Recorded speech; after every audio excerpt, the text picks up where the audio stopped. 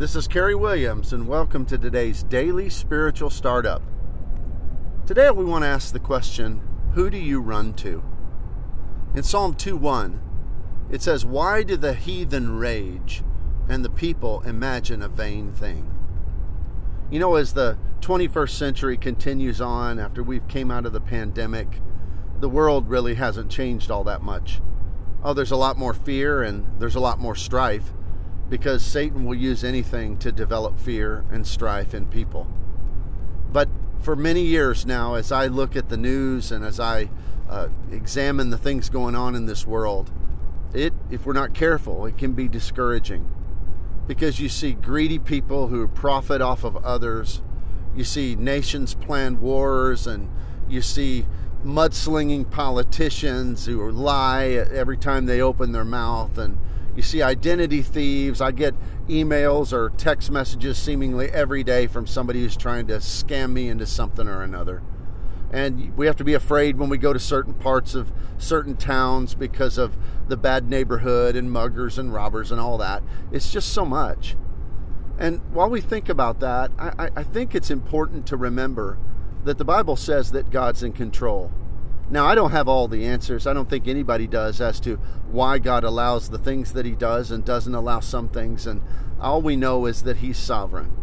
And we know that God has to allow man free will, even though it's an ugly business sometimes, for us to truly be able to choose, for us to truly have the freedom to decide and to love him in truth.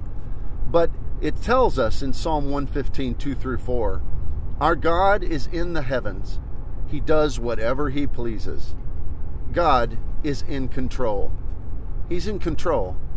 And it's so hard to remember that sometimes, because the devil in the scriptures is called the prince of this world, and there's no doubting that he is. There's no doubt that he has great influence here. And the scriptures call this a war between the forces of God and the forces of the devil. And the thing that they fight over is none other than the souls of men. None of the rest of this stuff matters.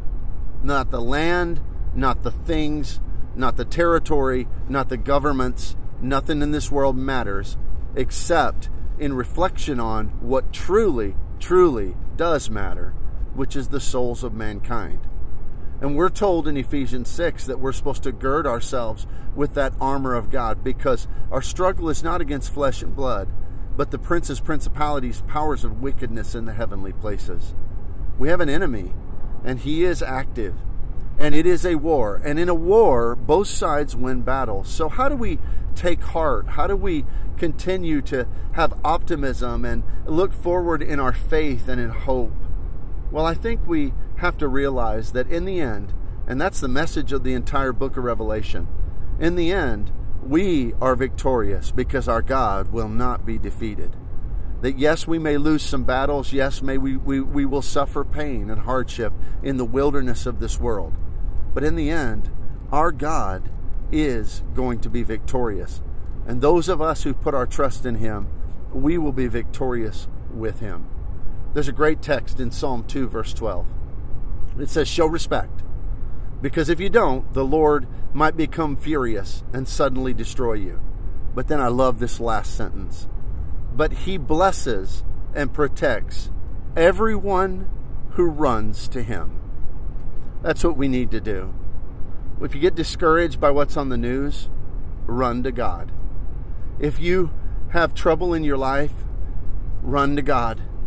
If you're suffering, if you're dealing with sickness or someone's broken your heart, run to God. When you're overwhelmed by temptation and you just don't seem to be able to become the person you wish you could be, run to God. In every situation, God says he blesses those who run to him. And maybe that's part of the point of all the suffering and all the terrible things that we witness in this world, is the things that could prompt us to turn to where we should turn. We can run to God. So today, whatever happens in your life, I hope that you'll run to God. Run into his arms that are always open, just like he was with the prodigal son, always wanting to comfort and to be there for you. And always remember, in the end, we will have the victory. I hope you have a great day in the Lord. We'll see you here next time. God bless.